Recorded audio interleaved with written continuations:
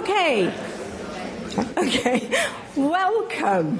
Well, this is a fantastic turnout, so thank you very much for coming. And I do apologise to those of you who are in the spill-out room, which is a measure of success for our book this evening. First of all, I'll say who I am. I'm Beverly Skeggs from the Atlantic Fellows for Social and Economic Equity Programme, which is within the International Inequalities Institute. And we're putting that up now because we're about to recruit for next year. It's all live. We are recruiting. There's going to be a webinar very soon. And I'd like to welcome this year's fellows who I see dotted around in this theatre to the LSE for the first time for one of these really large lectures. So tonight's lecture is the absolute opposite topic for the Inequalities Institute, because it gives us the bigger picture and it moves between the structural analysis of the large global picture into the very intimate and personal. It's a perfect example of what inequalities research should be doing. It shows how the lives of people are affected by these horrific inequalities, and it shows the differences between different countries. Tonight we'll discuss the new book, and we'll see that in a minute, which is The Inner Level, which is how more equal societies reduce stress, restore sanity, and improve everyone's well-being. It follows on from the very successful, if you haven't read it, you should, absolute classic now, The Spirit Level, which is why inequality is better for everyone, but I noticed that they changed the subtitle at one point as well. So we have really created subtitles, but basically the message is the same. Inequality is really bad for everyone, even the 1% who manage to benefit at the moment grossly, whilst others are still suffering. So inequality is bad, is the message, but it takes different forms, and that's what we're going to look at.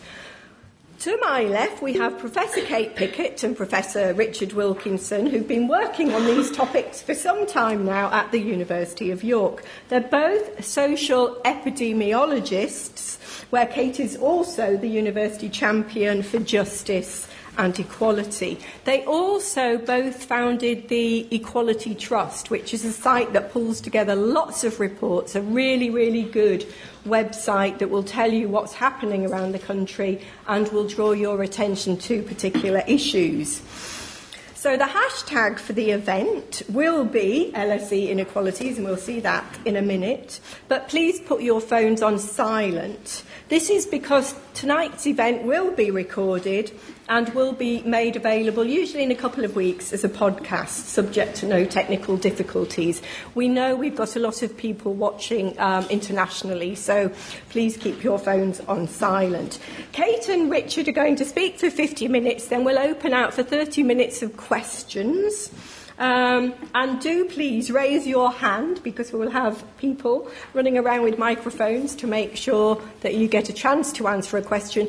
To warn you that we can't always get everybody in, and it's always a disappointment, and we have to kind of push you out at the end. So be prepared. But also to say that Kate will be signing copies of the book outside after the lecture. So without ado, I'd like to say welcome. Thank you so much for coming to introduce this book. If you could give them a great round of applause. Well, thank you all for coming. It's an honour to have such a good turnout. We are very pleased. I want to take you through, although you've just been told we were dealing with, we were going to talk about a new book, I want to talk about our old book first. Where is the clicker? That's going to help you. No clicker. Yeah, the clicker was here. Right, good, thank you. Okay. I want to really put our Spirit Level book in context. I think many people read it, they didn't know the background literature, and thought that all there was to our case was a set of cross-sectional correlations. And in an audience like this, I want really to tell you it's much more than that. But first I want to suggest that it's relevant to a sort of social malaise in our society, that the levels of inequality and the effects we're talking about this evening are fundamentally important to... These pictures, the bottom one is a photo taken outside Oxford Street tube station. You can see every face there is miserable, haggard, anxious, depressed. They look as if they're going to have nervous breakdowns. And yet we all pose like that, like the top picture, as if life is wonderful. And I'm not on Facebook, but I know if you read people's Facebook things, it sounds as if our lives fit those top pictures, the top picture. But the bottom one actually tells us quite a lot about the truth.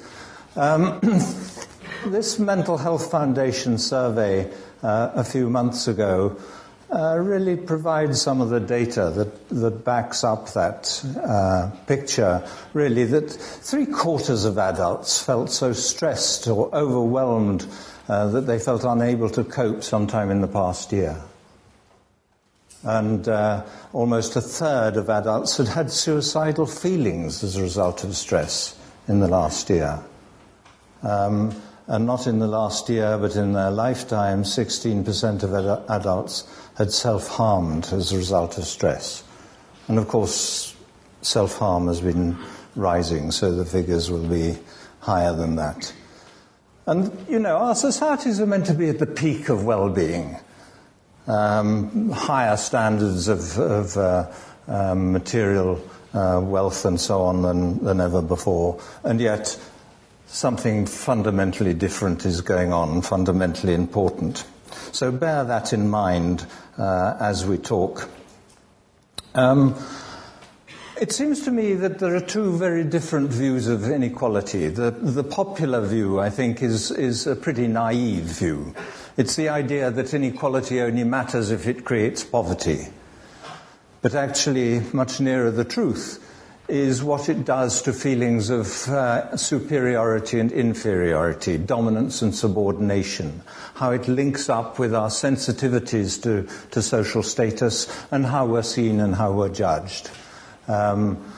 And it's really the psychological effects of inequality that we've covered in our most recent book, The Inner Level, that came out in June, I think. What we're going to show you is basically rather a lot of graphs looking like that with different problems up the side. When I found, I'm sure you people, when you have to give a lecture, you go and look at Google Images. That's where this comes from. I felt really pleased. Somebody's understood, even if it was only one person.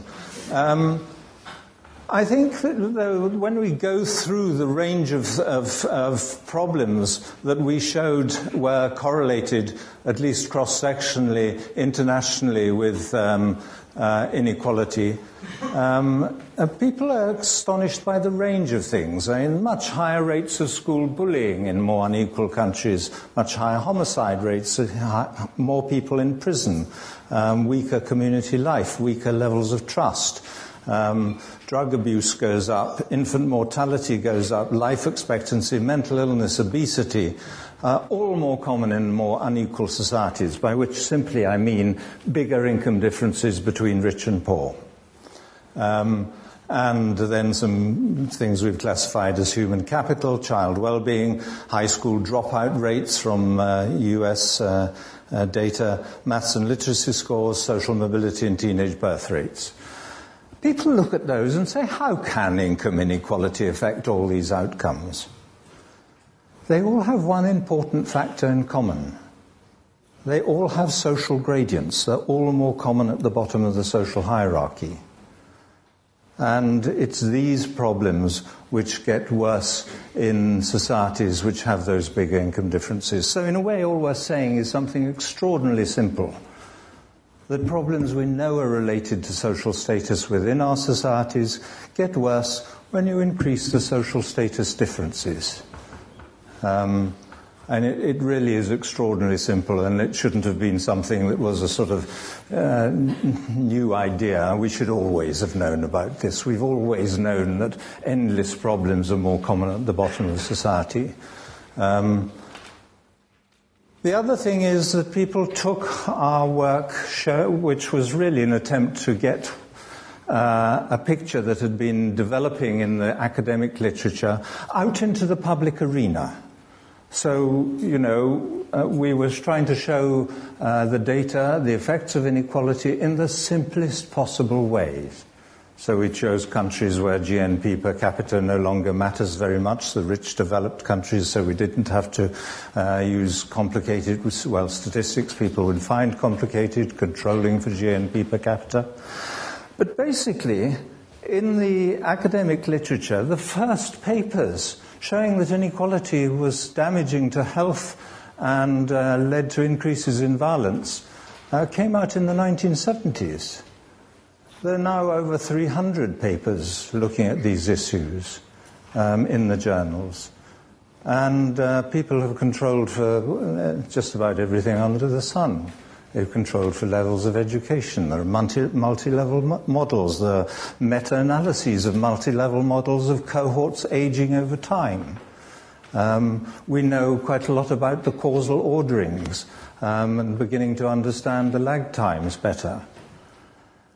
We actually, when we realized that it was problems with social gradients that got worse in more unequal societies, we did a formal test of that. We looked at different causes of death, some that have steep social gradients, like heart disease and respiratory disease, and others that have little or no social gradient, like breast cancer or prostate cancer.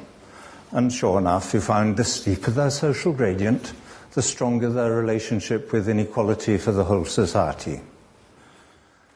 So it is basically a very simple picture that we've been trying to bring people's attention to. I want now to convince you that this is about sensitivity to social status. We are not evolved to be sensitive to whether or not we have the latest iPhone. We are evolved to be sensitive to our social position in the social hierarchy. I want to read you a quote from a study by, I can't remember whether it is Robin or Robert Walker at Oxford, a paper from the Journal of Social Policy a few years ago. They interviewed people in poverty, regarded as in poverty, in a number of different societies. In Uganda, in India, China, Pakistan, Korea, the United Kingdom and Norway. And of course poverty means totally different things in material terms in those different societies. And in India, I guess it meant living in a shack with an earth floor and no proper drainage or water supply. In Norway, it means living probably in a 3-bedroom flat with central heating and a flat-screen television. And yet, what they found when they interviewed poor people was the experience of poverty, despite those material differences, were extraordinarily different. I'll just read you some of their conclusions. They say respondents universally despised poverty and frequently despised themselves for being poor.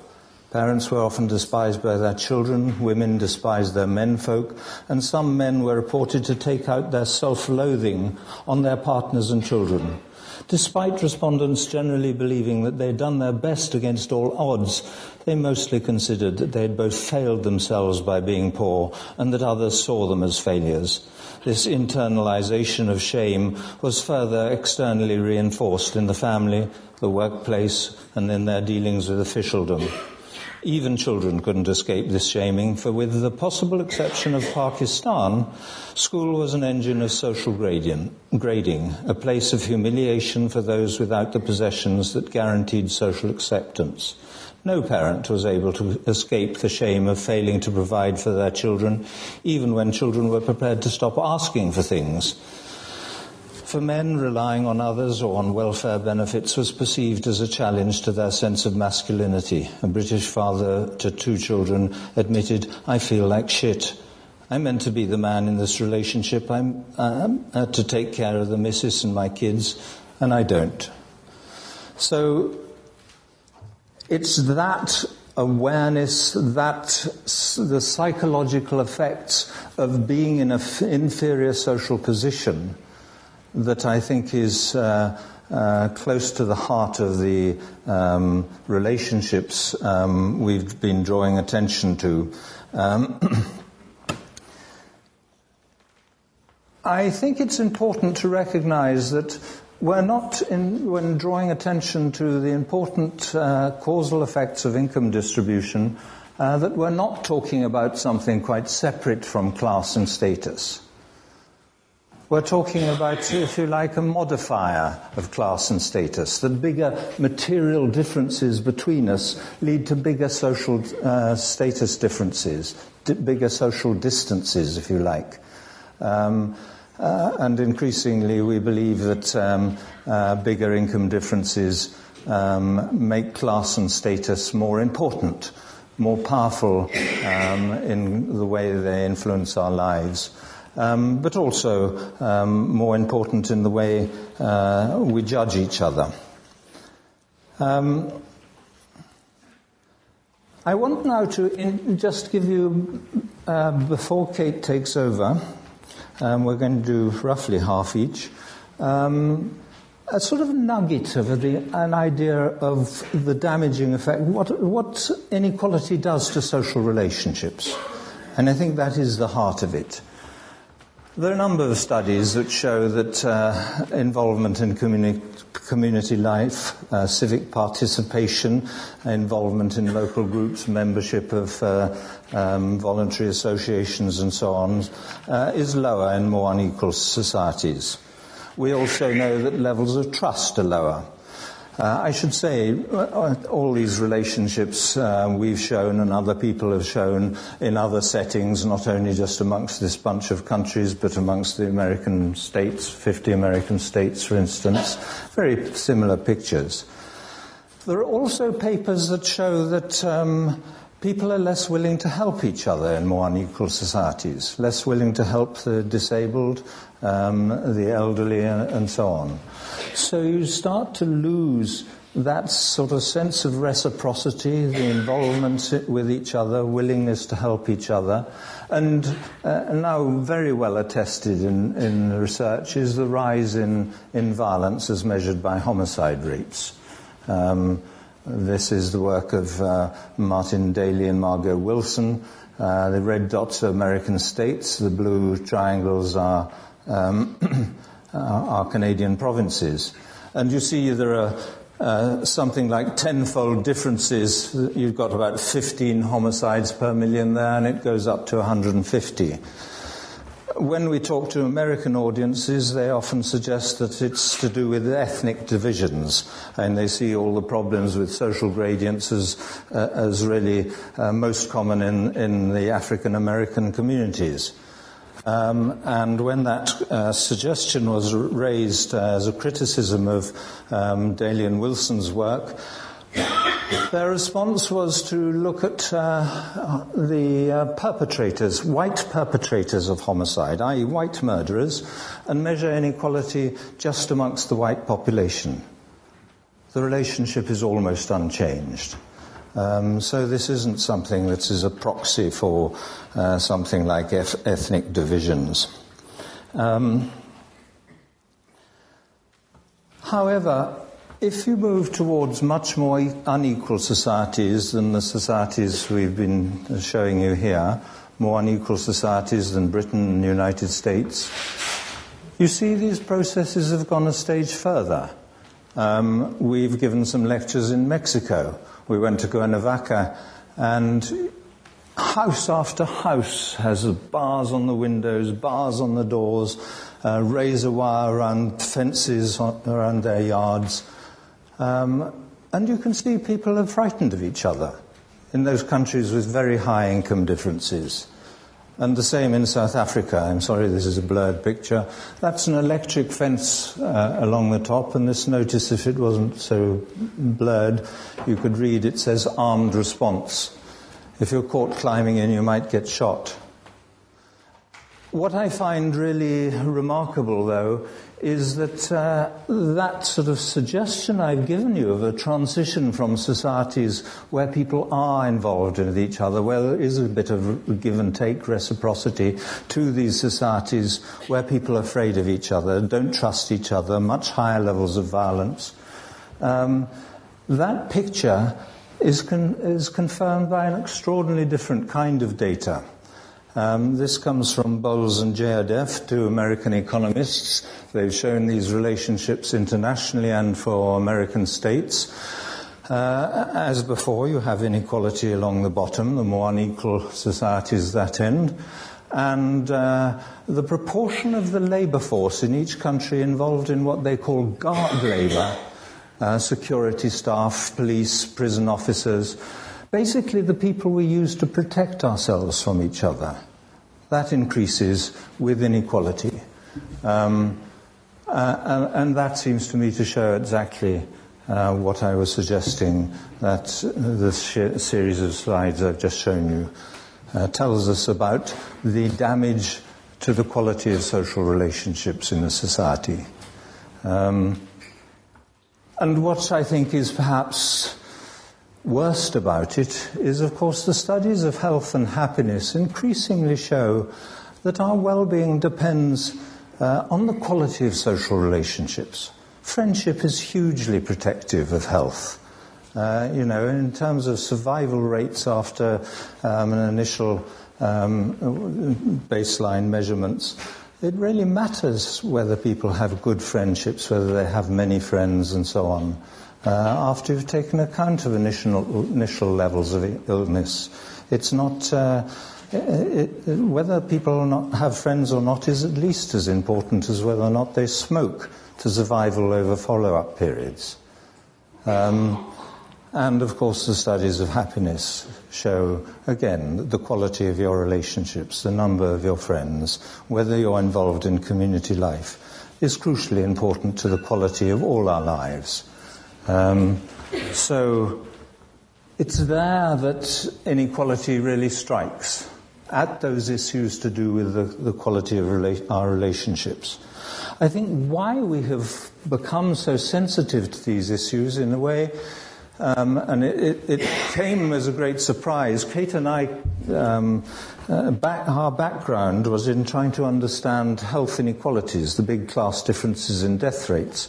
And I think everyone in the field was very surprised that things like social status seemed important, low social status damaging, bigger status differences damaging, and friendship, as I've said, so beneficial.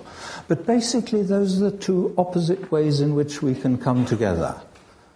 As members of the same species, we all have the same needs. I can fight you for everything that we both want, both need. Whether it's food, nesting sites, whatever it is, sexual partners, there's also always this potential for conflict among members of any of the same species. But the opposite way of dealing with that is to recognize each other's need, to cooperate. And that has been always so important to human welfare that we have developed this extraordinary sensitivity to friendship, and we know about social strategies to maintain friendship. We also know about dominant strategies. We see it embedded in the language, words like companion, combine, con and pan. Our friends are the people we share resources with. And even in the sort of religious symbolism of the communion service in Catholicism, there's that idea of sharing as being and it crops up in other forms, of course, in other world religions. I do think that this statement of Marshall Salin's who I think is a wonderful anthropologist. I haven't met him, I'd love to. He said he's really spent his life studying hunting and gathering societies based on food sharing, on gift exchange, extraordinarily egalitarian societies, which covered 90% of our existence as human beings.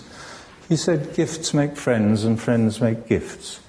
The gift is the symbol that I recognize your need.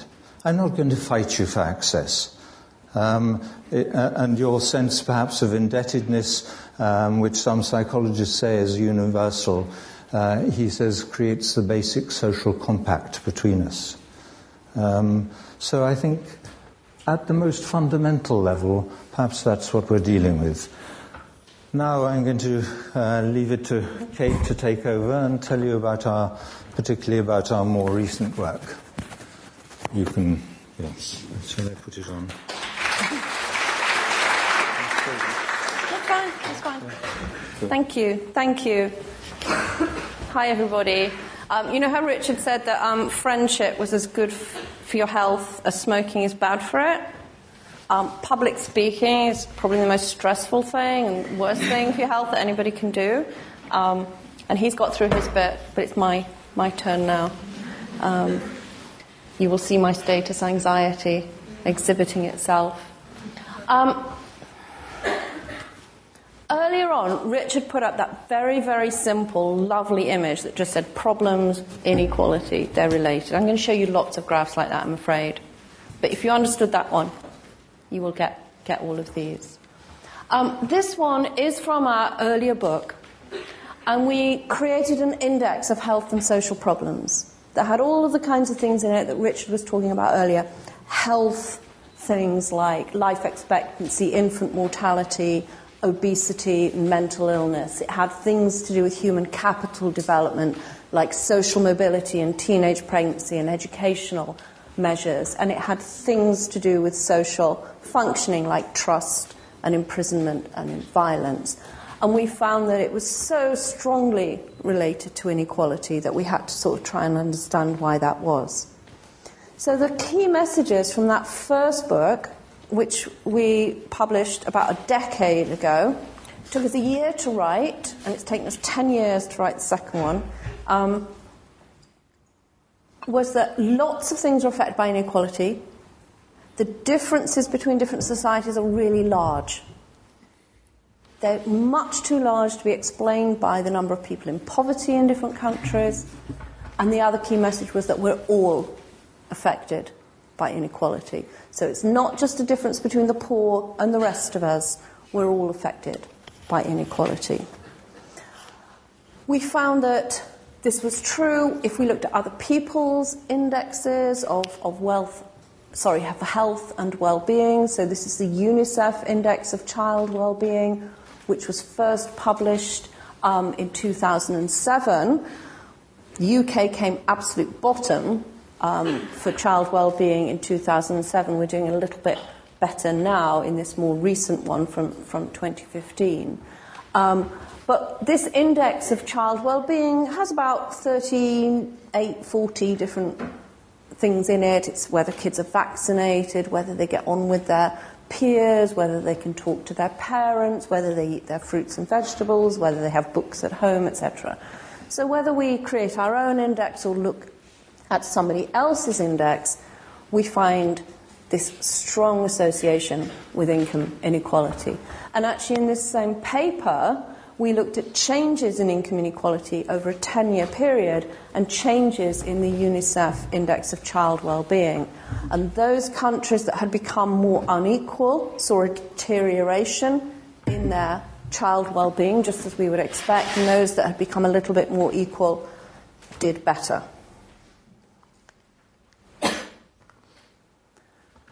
Lots of people think that it's okay to have some level of inequality because we live in a meritocracy, and those who are clever, work hard, they'll rise up. The stupid and the lazy will move down, and so inequality is okay because we live in a meritocracy and it rewards effort and capability.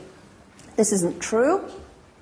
You can't have equality of opportunity If you haven't got equality of outcome, here we're looking at social mobility, and you can see it's much higher in the more equal societies and much lower in the more unequal societies. So if you want to experience the American dream, then you should go and live in Denmark, or possibly Finland. You can't have it here. And so this idea that we've got this sort of sorting system and, everybody meretricious moves up and everybody who's not worth much moves down, it's a bit bonkers. Politicians across the political spectrum will say that they think equality of opportunity is a good idea. Not enough of them recognise that to have that, you need to have greater equality of outcomes. So here's mental illness in relation to income inequality. This comes from our Spirit Level book from 10 years ago, but really it's the starting point for our new book. So what we're looking at here is the prevalence of mental illness in rich, developed countries. People used to think you couldn't compare levels of mental illness in different countries because they would be affected by treatment, culture, health services, that kind of thing. But the World Health Organization wanted to understand whether or not there were differences in mental illness in different countries. So they did population-based surveys of large random samples of the adult population, and they asked them questions about symptoms. So they didn't say, have you been diagnosed with depression or anxiety or whatever? Have you been treated for mental illness? They asked about your appetite and your sleep patterns and your worries, that kind of thing. And they can classify people into different mental illness groups. So that's where these data come from, those kinds of surveys. Strong relationship with income inequality, even though we don't have that many countries for which we have those surveys. So in the more equal societies, around 10% of the population have had some kind of mental illness in the past year. But for us, here in the UK, with these measures, it was 23%. And for the US, it was 26%, so more than 1 in 4. And think of those statistics that Richard showed you a little bit earlier, about 3/4 of us feeling so stressed in the past year that we feel like we cannot cope. When we published this in the British Journal of Psychiatry, a psychiatrist wrote in and said, this is pathologizing normal feelings. We're diagnosing too many people. How can Wilkinson and Pickett actually believe that 23% of us have had a mental illness in the past year? So I sort of thought about friends, family, colleagues, way more than 23%. And anyway, it was sort of missing the point, because the point isn't really, is 23% the right number for the UK? The point is, why is the UK on the same measures that we're doing everywhere else so much higher than all of these other countries? Why have we got such a high level of distress in our population, that's affecting our young people to the degree that 1/4 of them are self-harming at the age of 14? Why is our suicide rate going up? Why are we having so many of these problems? And do you remember after we published The Spirit Level, we went to America and did the tour when the book came out there, and we went back to the university where I'd worked for 4 years, the University of Chicago, which is a little bit snooty. It's a bit like Oxford, Cambridge, and dare I say it, possibly even the LSE. So it's one of those places where they think they're really top notch. And when you give a talk at the University of Chicago, if you get through 3 PowerPoint slides before they start slamming into you, you've done really, really well. So we went there, and they're all people I know, and I said, could you please be really kind to me, because I've been away for 4 years and I've forgotten how to cope with you. Like, no. And we showed them all of our work, didn't we? And at the end we were talking about our hypothesis that anxieties about status were underpinning all of the relationships we'd shown them between inequality and health and social problems. And at the end they said, well, that's all very well, but you haven't shown us that. And they were right. We were making inferences, we were thinking that that was the reason, but nobody had shown it. And now they have. And what's really nice is that it wasn't us. I mean, that's the good thing, isn't it? Somebody else has shown that. So this paper from Richard Late and Christopher Whelan in Ireland looked at anxieties about status, people's worries about their status in 28 different European countries. Some high inequality countries, that's the top line, medium inequality, bottom line, low inequality, the very bottom line. And they looked at anxieties about status among those who were in the poorest tenth of the population, all the way through the income distribution to the richest tenth. If you're poor, wherever you live, of course, you worry more about your status. But if you live in an unequal society, everybody worries about it more. And so this is sort of the real starting point for our new book, is trying to sort of see what does that do to us? What does that do to the way we think, the way we feel, the way we behave, the way we interact? And what we find is that, of course, it affects us all profoundly.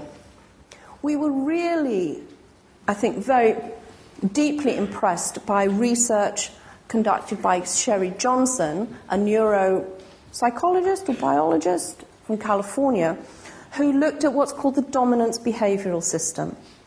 And this is a system that we have as humans, animals have it as well. It's how we react physiologically, hormonally, emotionally, behaviorally to issues of subordination and dominance. You know, if we feel that we're encountering somebody else who views us as inferior, we view them as inferior, how we react.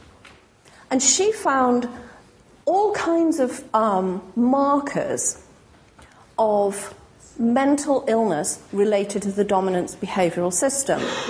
So that if people felt more inferior, they were more likely to be depressed and anxious. If people were trying to assert their superiority, they were more likely to be narcissistic or psychotic. But she didn't link these things to levels of inequality in society. But actually, all of the conditions that she showed are linked to the dominance behavioral system are linked to inequality as well. So we see two different kinds of response to inequality. The first is to accept your inferiority, to worry about your status and become depressed and anxious. We see more depression in more unequal societies, and this is just one graph that shows that. We see more anxiety.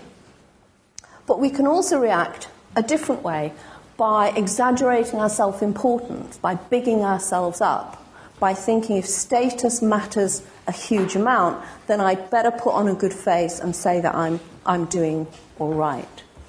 This is a graph that shows that self-enhancement is higher in more unequal societies. And self-enhancement is a term that psychologists use to describe people thinking that they're better than they are, right? So you might know the story that most American drivers think they're better than average, right? 96% of Americans think they are a better driver than average. Okay? You're a sophisticated audience, you got that right away. Only 2/3 of Swedes think they're better than average, right? It's still too much, it's still too great. And we're obviously never going to get to Michael Gove's all schools will be better than average kind of thing.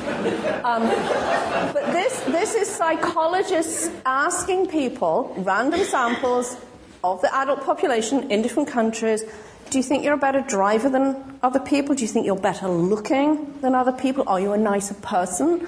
Are you more intelligent? Etc. And people are much more likely to self-enhance if they live in a more unequal society.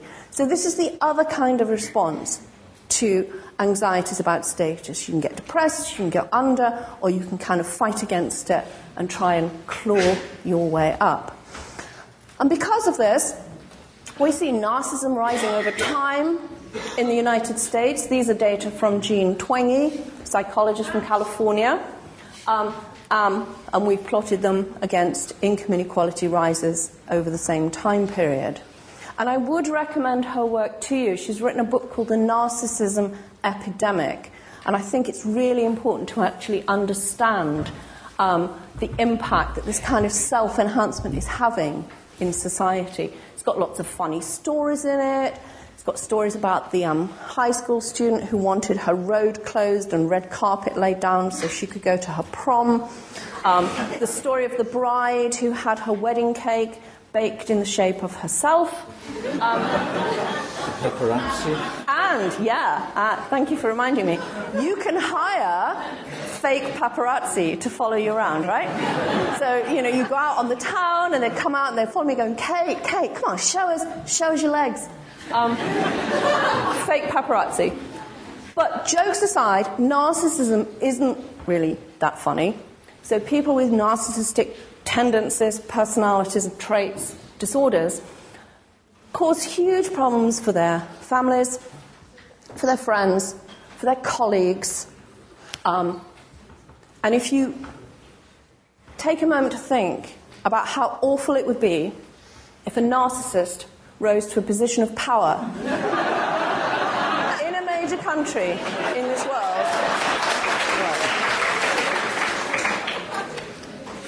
Bad one, really. Schizophrenia too. Schizophrenia is more common in more unequal societies. Psychotic symptoms are more common in more unequal societies. Delusions of grandeur are a huge part of lots of people's psychosis. Inequality matters, right? So it makes some of us go under, it makes some of us strive upwards.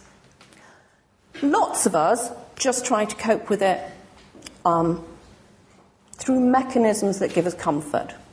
So we see more comfort eating, more calorie intake in more unequal societies. We see more drug and alcohol use. We see more gambling, more problem gambling. This isn't just having a flutter on the Grand National, which we do every year in our village sweepstake. We won it twice running, and that made me think I'd got some special insight. So I tried it online the following year. Rubbish. This is problem gambling. You see higher levels of problem gambling in more unequal societies. And so we also see people trying to increase their status through what they buy. It is how we show other people that we're worth something, right? So if you have second-class, third-class goods, you're a second-class, third-class person, right? If you have things that other people want, things that show your status, bigger car, bigger house, designer labels, etc., etc., that's how you cope. And so we see higher levels of consumerism and overconsumption, status consumption in more unequal societies. We've got academic studies now looking at different countries, different US states, and showing that status consumption is higher in more unequal societies. If you want to have a go yourselves and show your worth a lot, get yourself a Louis Vuitton rubbish bag and put your rubbish out in a designer trash bag. If those are a little bit unaffordable, you can just go on eBay and you can buy other people's used designer carrier bags, and then you can go out on the high street, buy whatever you want, and put it in your Gucci paper bag. But obviously, if we're starting to think about how we move to sustainable economies, how we move towards economies that don't focus on endless growth, that focus on well-being instead, we are going to have to rein in this tendency, this idea that the things we own show people how important we are. We can't make that transition towards sustainability if we allow status consumption and over-consuming to sort of carry on running rampant. There's more advertising in more unequal countries, which I think underpins what I've just showed you. And therefore, of course, there are higher levels of debt. This is income inequality and household debt over time in the United States. Debt is a huge issue for us here in the UK. British levels of debt are phenomenally bad. And debt is one of the worst things you can have for sort of mental health, well-being, for children as well as adults. In households where people are in debt, everybody's worried, nobody's sleeping well, everybody's anxious, everybody's depressed. We thought we should put up a couple of peer-reviewed papers for those of you who'd like to sort of learn a little bit more. The top one is a causal review of all of the studies of income inequality and health, and the bottom one is more of a sort of theoretical look at the impact of inequality. If you can't find them, drop us an email and we will send them to you. So I think we're going to stop there. We did think, and we often spend time towards the end of a talk talking about solutions. What can we do to fix this problem? What should we be doing to create more equal societies? But you know, we're not experts in that. We're epidemiologists. We understand the causes of health, disease, disorder, dysfunction. We've got those tools and we can think about those really well. When it comes to solutions, we've got some guesses and we've got some opinions, but they are just guesses and they are just opinions. And yours will be as good as ours. And when I've read reviews of our most recent book, what's been really nice is that nobody's questioning the science anymore. The science is really solid, guys. It's so robust. When Richard showed you that chart with all those different things affected by inequality, we were on the train coming down here, and I said, don't show them that. It's so out of date. The lists are so long. So many more things have been linked to inequality than they were 10 years ago. The science is extremely robust. We have longitudinal studies. You know, we just have loads and loads of stuff. But what we do about it, that's what people are arguing about at the moment. That's what they say. Well, I didn't like their inner level book because I don't agree with the solutions. Fine. That's fine. Come up with your own. It shouldn't be up to a couple of epidemiologists to write the charter for how we deal with inequality in this country. It should be up to government. It should be up to policymakers. It should be up to local government. It should be up to all of us as we vote and think. It's not up to us. So we'd really like to hear your ideas in the question and answer session about what we should do about all of this. Thanks.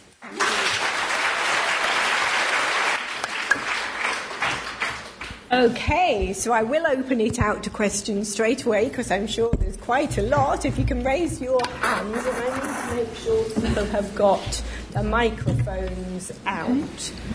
So there's a hand over here. I'll go on this side first. So we'll take three at a time if that's okay with you. One, two, and then three. Can I just say before we start the questions that I'm very deaf, so speak loudly, slowly and clearly. And I'll write it down. Yes, please. Thank you for a fascinating presentation. I'm really looking forward to reading the book.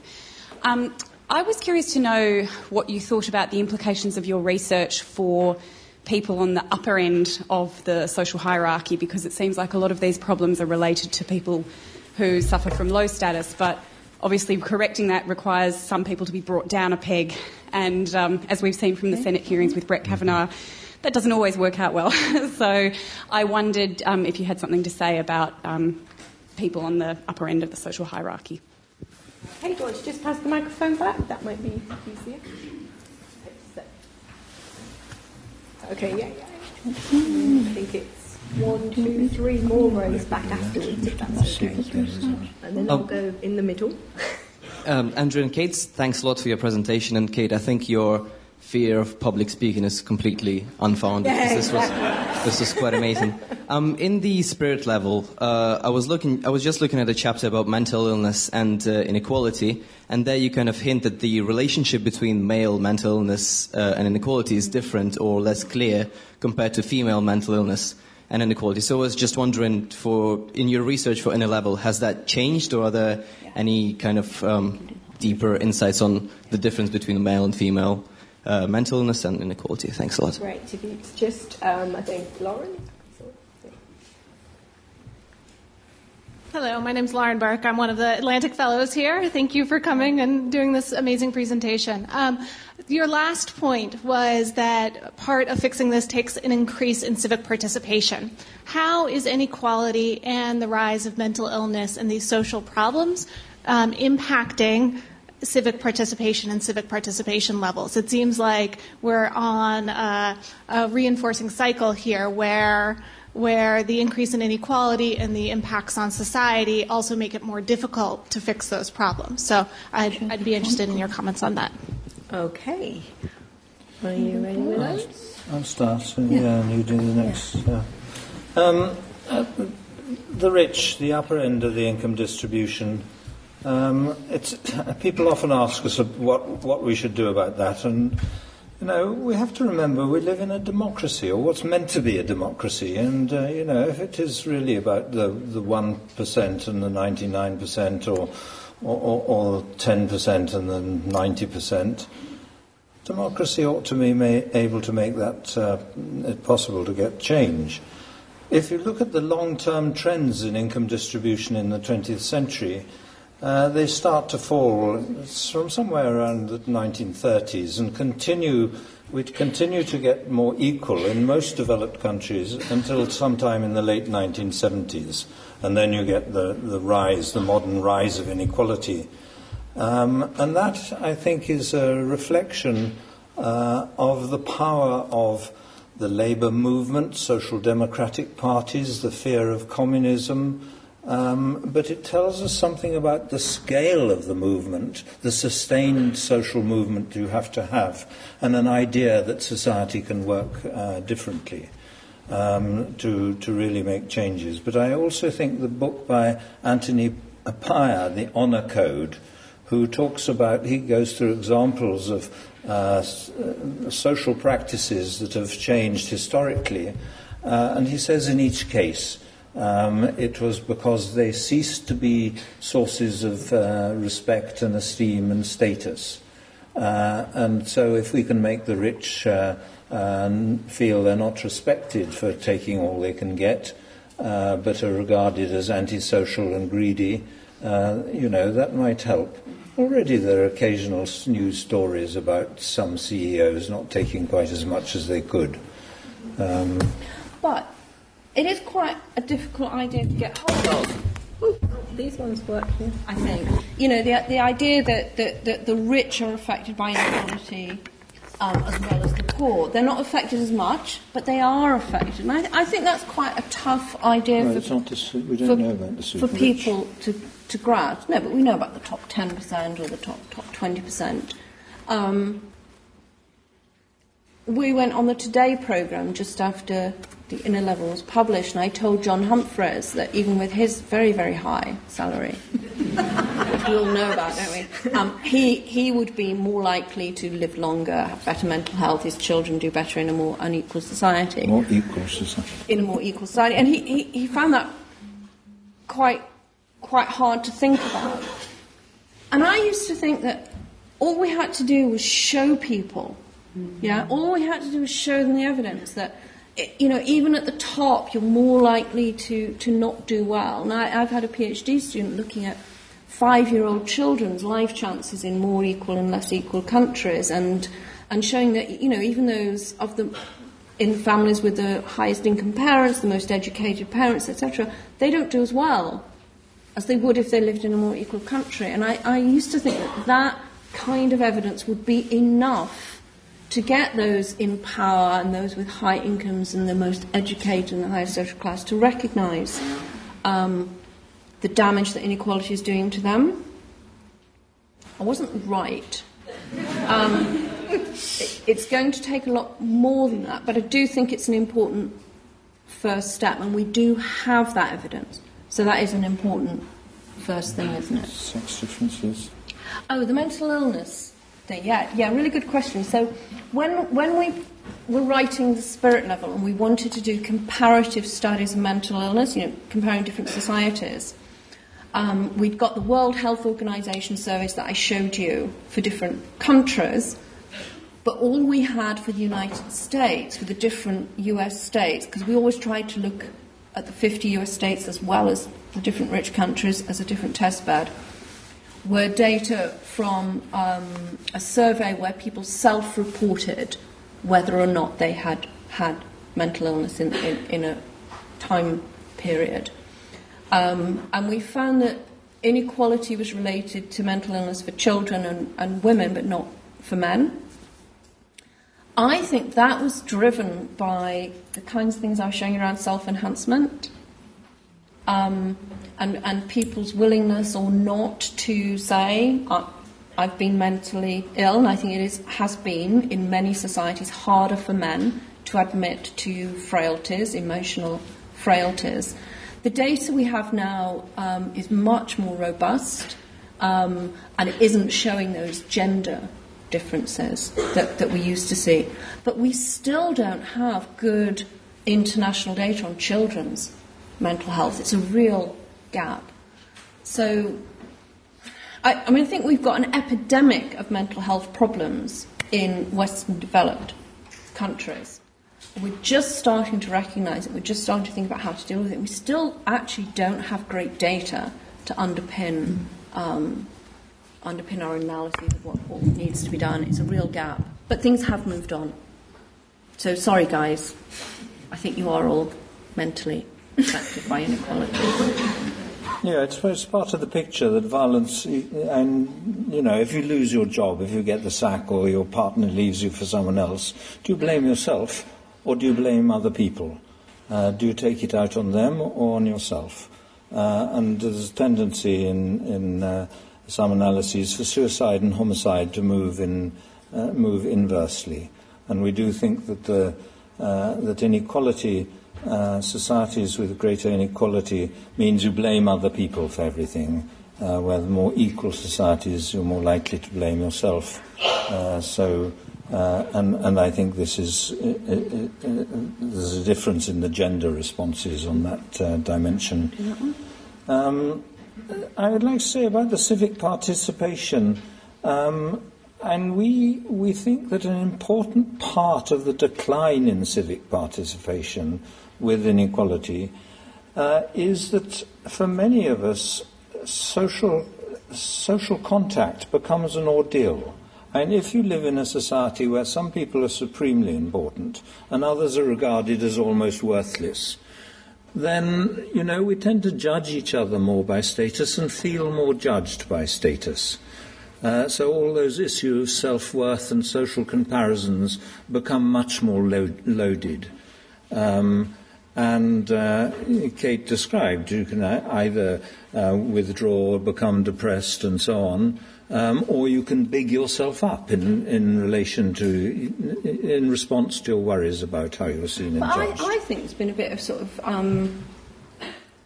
public self-discovery in a way. It came about with things like the global financial crisis and with things like the MPs' expenses scandals. I think huge numbers of people in this country, in the United States and in other countries, didn't actually realise how rich some people were.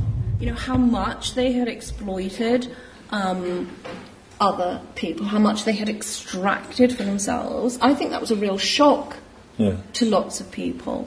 And I think when you get a greater public awareness of that divide, then you start to get people feeling angry, isolated, left behind, abandoned. And why would they vote? Why would they vote for somebody who's going to spend thousands on a duck house? The Motels. So I do think that's been a sort of shift in people's awareness, and the shift. the lack of awareness goes the other way as well. I mean, I do a lot of research in Bradford, which is the 5th largest city in the UK. It's very poor. And if you drive around Bradford, it looks old-fashioned. It looks poor. And if you go down south and if you drive around a city in the south, you don't see anything like that. And so if I'm in a city in the south, I think, how do people here know what life is like in those cities up north? How can they imagine what people's livelihoods are like, what the streets are like, what housing is like, what the schools are like? I think we've got huge divides in this country, north-south divides, income divides, ethnic divides, and when people are separated from each other and can't understand each other's ways of being, then they don't have empathy. I think that's really key. Empathy doesn't cross that divide. I was thinking about the research we did on the media and the kind of 30 years of concerted demonising of the working class of all its different varieties. So if they don't have any contact, they have no knowledge, and their only sources are really bad reality TV, which then the news takes up. You know, even the Today programme now is more like a reality TV programme to me, which is just condemnatory about those who've been impoverished over years. It seems to me, how would they have sympathy? Because I always thought that if you actually told people about inequality, they'd think it was horrific and they'd do something about it. But no. Yes, part of our view of the effect of inequality is it increases all what I call the downward prejudices. Yeah.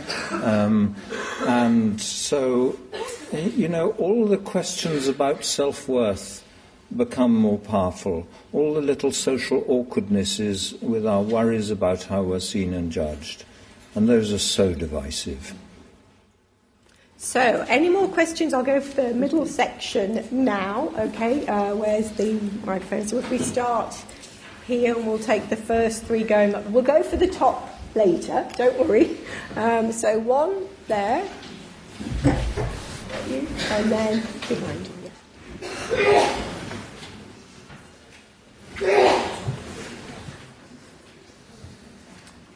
Hi, is it okay if I still... Yeah, okay. Yeah. Thanks for the talk. I was wondering, because your research really focuses on income inequality. I know, being Dutch myself, that for quite some countries the level of income inequality is perhaps not very high, but wealth equality is. So most of the inequality stems from, for example, you know, the inheritance and those kind of systems. So just being curious, how would that change or affect the argument that you make? That's great. And if you want to pass it back, I think it's about 1, 2, 3 rows back. Is that right? Yeah. You're going to do it? Thank you. Mine's a very simple question, really, following on with what you were saying about Bradford. Are there any graphs similar to the ones you've shown, but for individual cities in Britain rather than countries of the world? So you want to just pass it behind you? Cities. Yeah.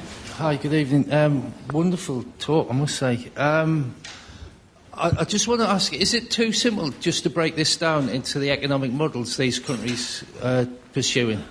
We've got Scandi socialism, where people are living in nirvana, seemingly. And the other end, we've got, you know, naked, bare capitalism bankrupting countries and the people being made to bail out the bankers, perversely, and the working class being the whipping boys for all that. Is it just down to the economic model? Keynesianism seemed to do us all right. We seem to have an understanding between government and people. We had the cradle to grave. We had people who were engaged in worthwhile jobs, might not be in an economic sense a worthwhile job, but once a monetary value is placed on everyone's lives, that's when the economic inequality began. May the 3rd, 1979, not to mention any names. And your mates at the Chicago school have got a lot to answer for, perhaps. Not my mates. She wasn't in X. Say that loosely. Thank you. Okay, thank you. Do you want to take those? Yeah, do you want to do the first one? Okay, the wealth inequality. Ideally, I think we'd have an index, a weighted index that combined income and wealth inequalities. When we were doing this, and still I think there's less good internationally comparable data on wealth inequality, though people are working on it. I've seen one paper looking at health in relation to wealth inequality, and the relationship actually looks very like it does for income inequality. I do think the fundamental thing is material distances between us. In a way, status and hierarchy, if you think of it in evolutionary terms, is about privileged access to scarce resources. I do think that the material differences are pretty fundamental, and income is only part of it, obviously. Yeah, I might have a go at the third question too. Cities? Cities? Three. You're going to do three. Yeah. Cities, there's been several papers, principally American data, looking at inequality within cities. It's a bit hard to judge how much the inequality in cities is simply a reflection of inequality in the states they're in. But certainly analyses using city data comes up with rather impressive results in relation to the social damage of inequality. But I think people often actually make a mistake and think this is all about face-to-face relationships. And so you should really be measuring inequality in face-to-face relationships in the local community. The issue is perhaps whether my neighbour has a better car than I do.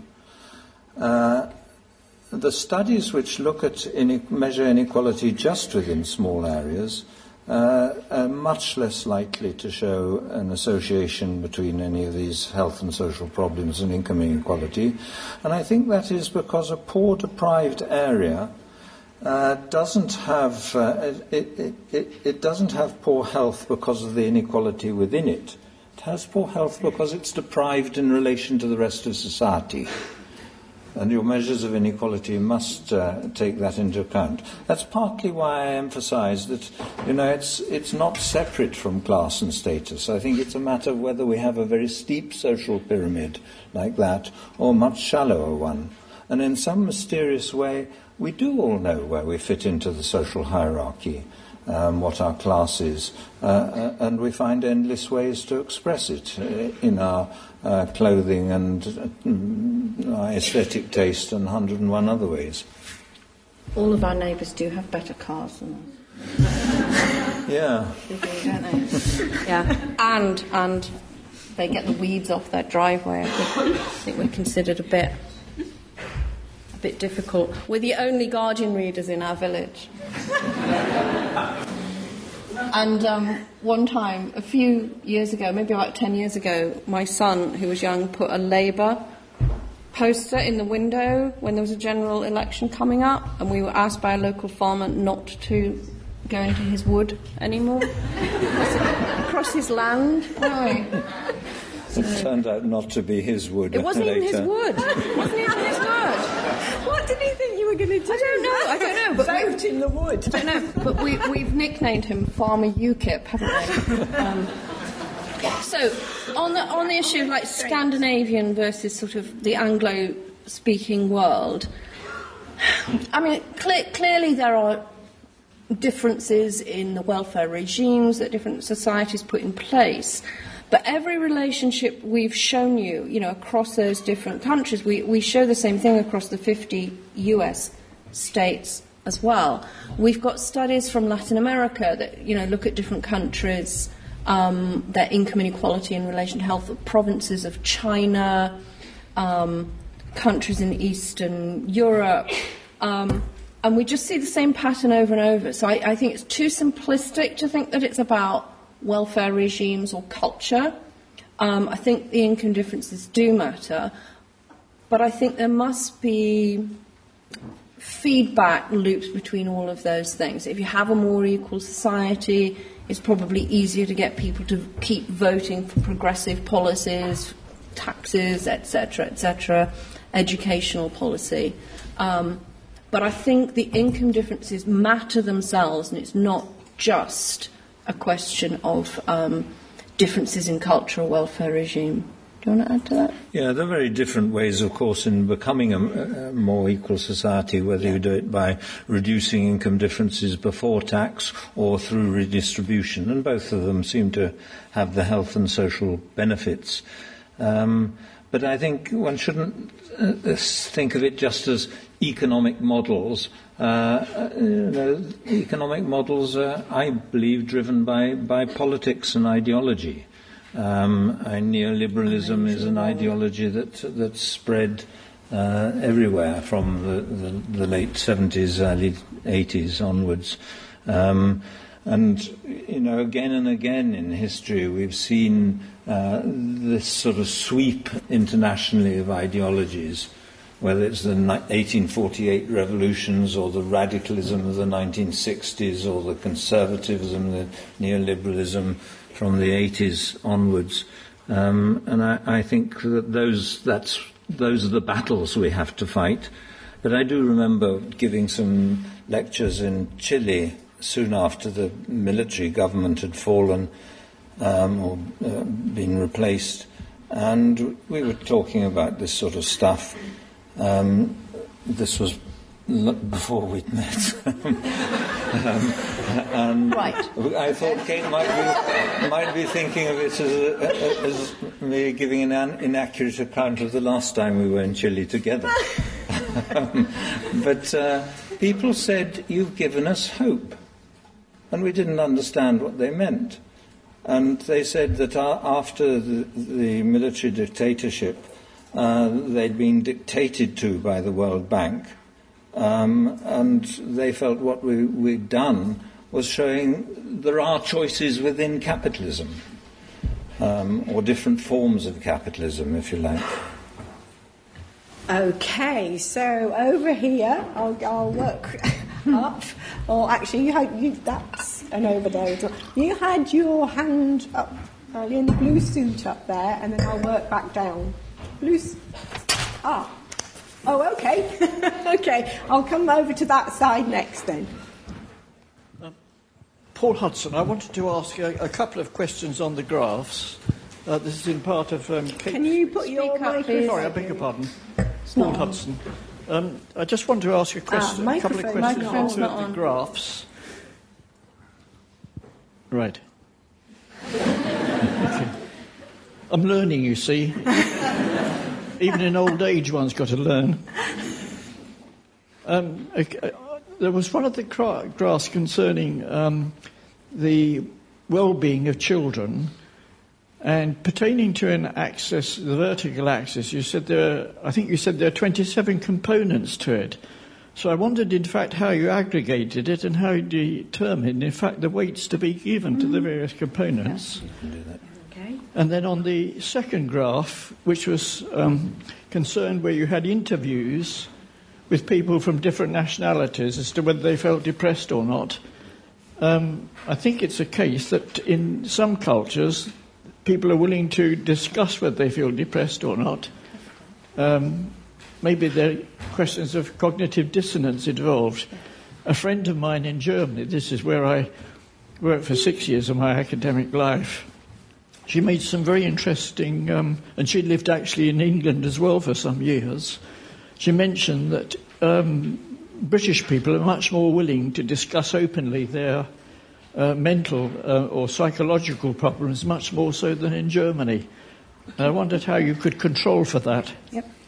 Okay, do you want to the man in the blue suit? I'll do both. I wanted to ask, what role do you think schools, or perhaps more broadly educational policies, play in perpetuating inequalities, and what role you thought they might play in providing a solution? I ask in part because of your comment during your introduction of meritocracy not reducing inequality, and my feeling that meritocratic principles are probably at the heart of a lot of our approach to education. Mm-hmm. Okay, can we take it right to the back now, and then we'll come back down for the next round. And then I think that will be it. Yeah, because we give really long answers. Hello. As you can tell from my accent, I'm from the land of Trump. And currently we're, in the press for the Me Too movement and obviously Kavanaugh. So I was wondering what impact you think gender equality would do, at least in the U.S. or everywhere, on the wage gap or equality, specifically in terms of active parents, reproductive rights, and overall Planned Parenthood. Great, thank you. Okay, you okay with that? Right, so I'll do the graph ones first. Child well-being, that index is created by UNICEF, not by us. It has varied slightly over the years, so they've published an index of child well-being in rich countries in 2007, in 2013 or 14? 13 and last year. The components of it have shifted a bit over time, although there's usually, some core ones that stay in, and they weight everything equally. All factors in there are weighted equally. And I know the people who developed it, and, I've had conversations with them, and their justification for weighting everything equally is they don't know how to weight them differently. They're not sure what is more important for child well-being than others, so they do it that way. I think it's defensible, but you could also argue with it. One of the components actually is the proportion of children in relative poverty in each society. Yeah, so we take that out. Because it would be rather a circular argument to show that relative poverty is... Yeah. So, some people say, well, it contains things that are the causes of poor child well-being, as well as metrics that are about the outcome of child well-being, but it's somebody else's measure, that one. On the depression, so the graph we showed on mental illness isn't people saying they're depressed or not. It's from surveys that ask about symptoms, so it's not your willingness, and so it can't be. It's not susceptible to cultural differences in people's willingness to say they're mentally unwell. Maybe there are cultural differences in people's willingness to say that they don't feel hungry much, or they felt they didn't sleep well last night, or whatever. I don't know. But the measures are trying to overcome that. And the depression one we showed was for US states. So there shouldn't be cultural differences, I would have thought, between the states in people's willingness to admit that they're depressed. Shall I do the schools one, or do you want to? Yeah, and just to let me add to what you said, and these problems in a way are less serious because some of the differences we show in the graphs are huge. So, the homicide one I showed you, there were tenfold differences. Similarly with infant mortality, teenage birth rates, also in the proportion of the population in prison. A number of things have these huge differences related to inequality, and I think none of them are smaller than 2 or 3-fold differences. So, if they're all very close, if the scores were all very similar, I'd be more worried that it was simply a reflection of cultural bias of some kind. Shall I do schools? Yeah. Right, so I could talk for hours about schools. Yeah, Sorry, we're talking for hours about everything, aren't we? Schools. If we expect our schools to fix the structural problems of deprivation, austerity, poverty and inequality, which is balmy, they cannot. They cannot do it. Teachers can't do it. We know that we have big differences in cognitive development and social and emotional development among children way before they ever get to school. In the very, very, very early years of life, probably pregnancy, etc., etc. So expecting schools to fix that is bonkers. Expecting an education system to fix that is based on valuing one kind of achievement so much more than any other. You know, we really value a kind of cognition that I'm good at, so I've been really lucky, but we don't value emotional intelligence in the same way. We don't value other kinds of contributions. We've got an unequal system staffed by teachers who are not trained to think reflexively about what the classroom is like, where their children are coming from in the ways they used to be. I just don't think it can do it. Schools can help. Early childhood education can help. They can also make it worse. Mostly they make it worse. Finland did it differently. Finland in the 1970s decided to have a big national conversation about their poor educational attainment, made all of their schools public, trained teachers better, paid them more, saw their educational attainment rise. We don't even seem willing to think about those kinds of things. And no, I think schools, as Richard said, often make things worse, but expecting them to make things better is sort of unfair. But I think it's also really important to remember the huge step change in inequality that happened in the 1980s in Britain was not a change in educational policy. It came from other sources that we've briefly mentioned. Okay. There's one more about women. So we'll let Richard answer that one. I think all the other dimensions of inequality, whether it's gender or sexual orientation or race or class, they're not such completely different things. You know, when anything becomes a marker of low social status, whether it's skin colour or the your religious affiliation, or what language group you belong to in some societies, or your gender, when they become markers of low social status, they attract all this very similar prejudices, the kind of processes we've been talking about. Poverty wouldn't be a much nicer experience if you knew that representative numbers of black and white men and women, Protestants and Catholics, were poor. What we have to do is deal with the problem of poverty and inequality, and these things are all linked. The position of women, their pay disadvantage, is bigger in more unequal countries for fairly obvious reasons. And of course the question was also about rights. I mean, the link between human rights and social justice and our research, you know, it's quite deep and it's clearly there. But in a way it isn't necessary. You can make arguments for greater equality from a rights perspective or a social justice perspective without any of the data we've shown you. You know, you could make a philosophical, ideological argument for justice and rights and equality.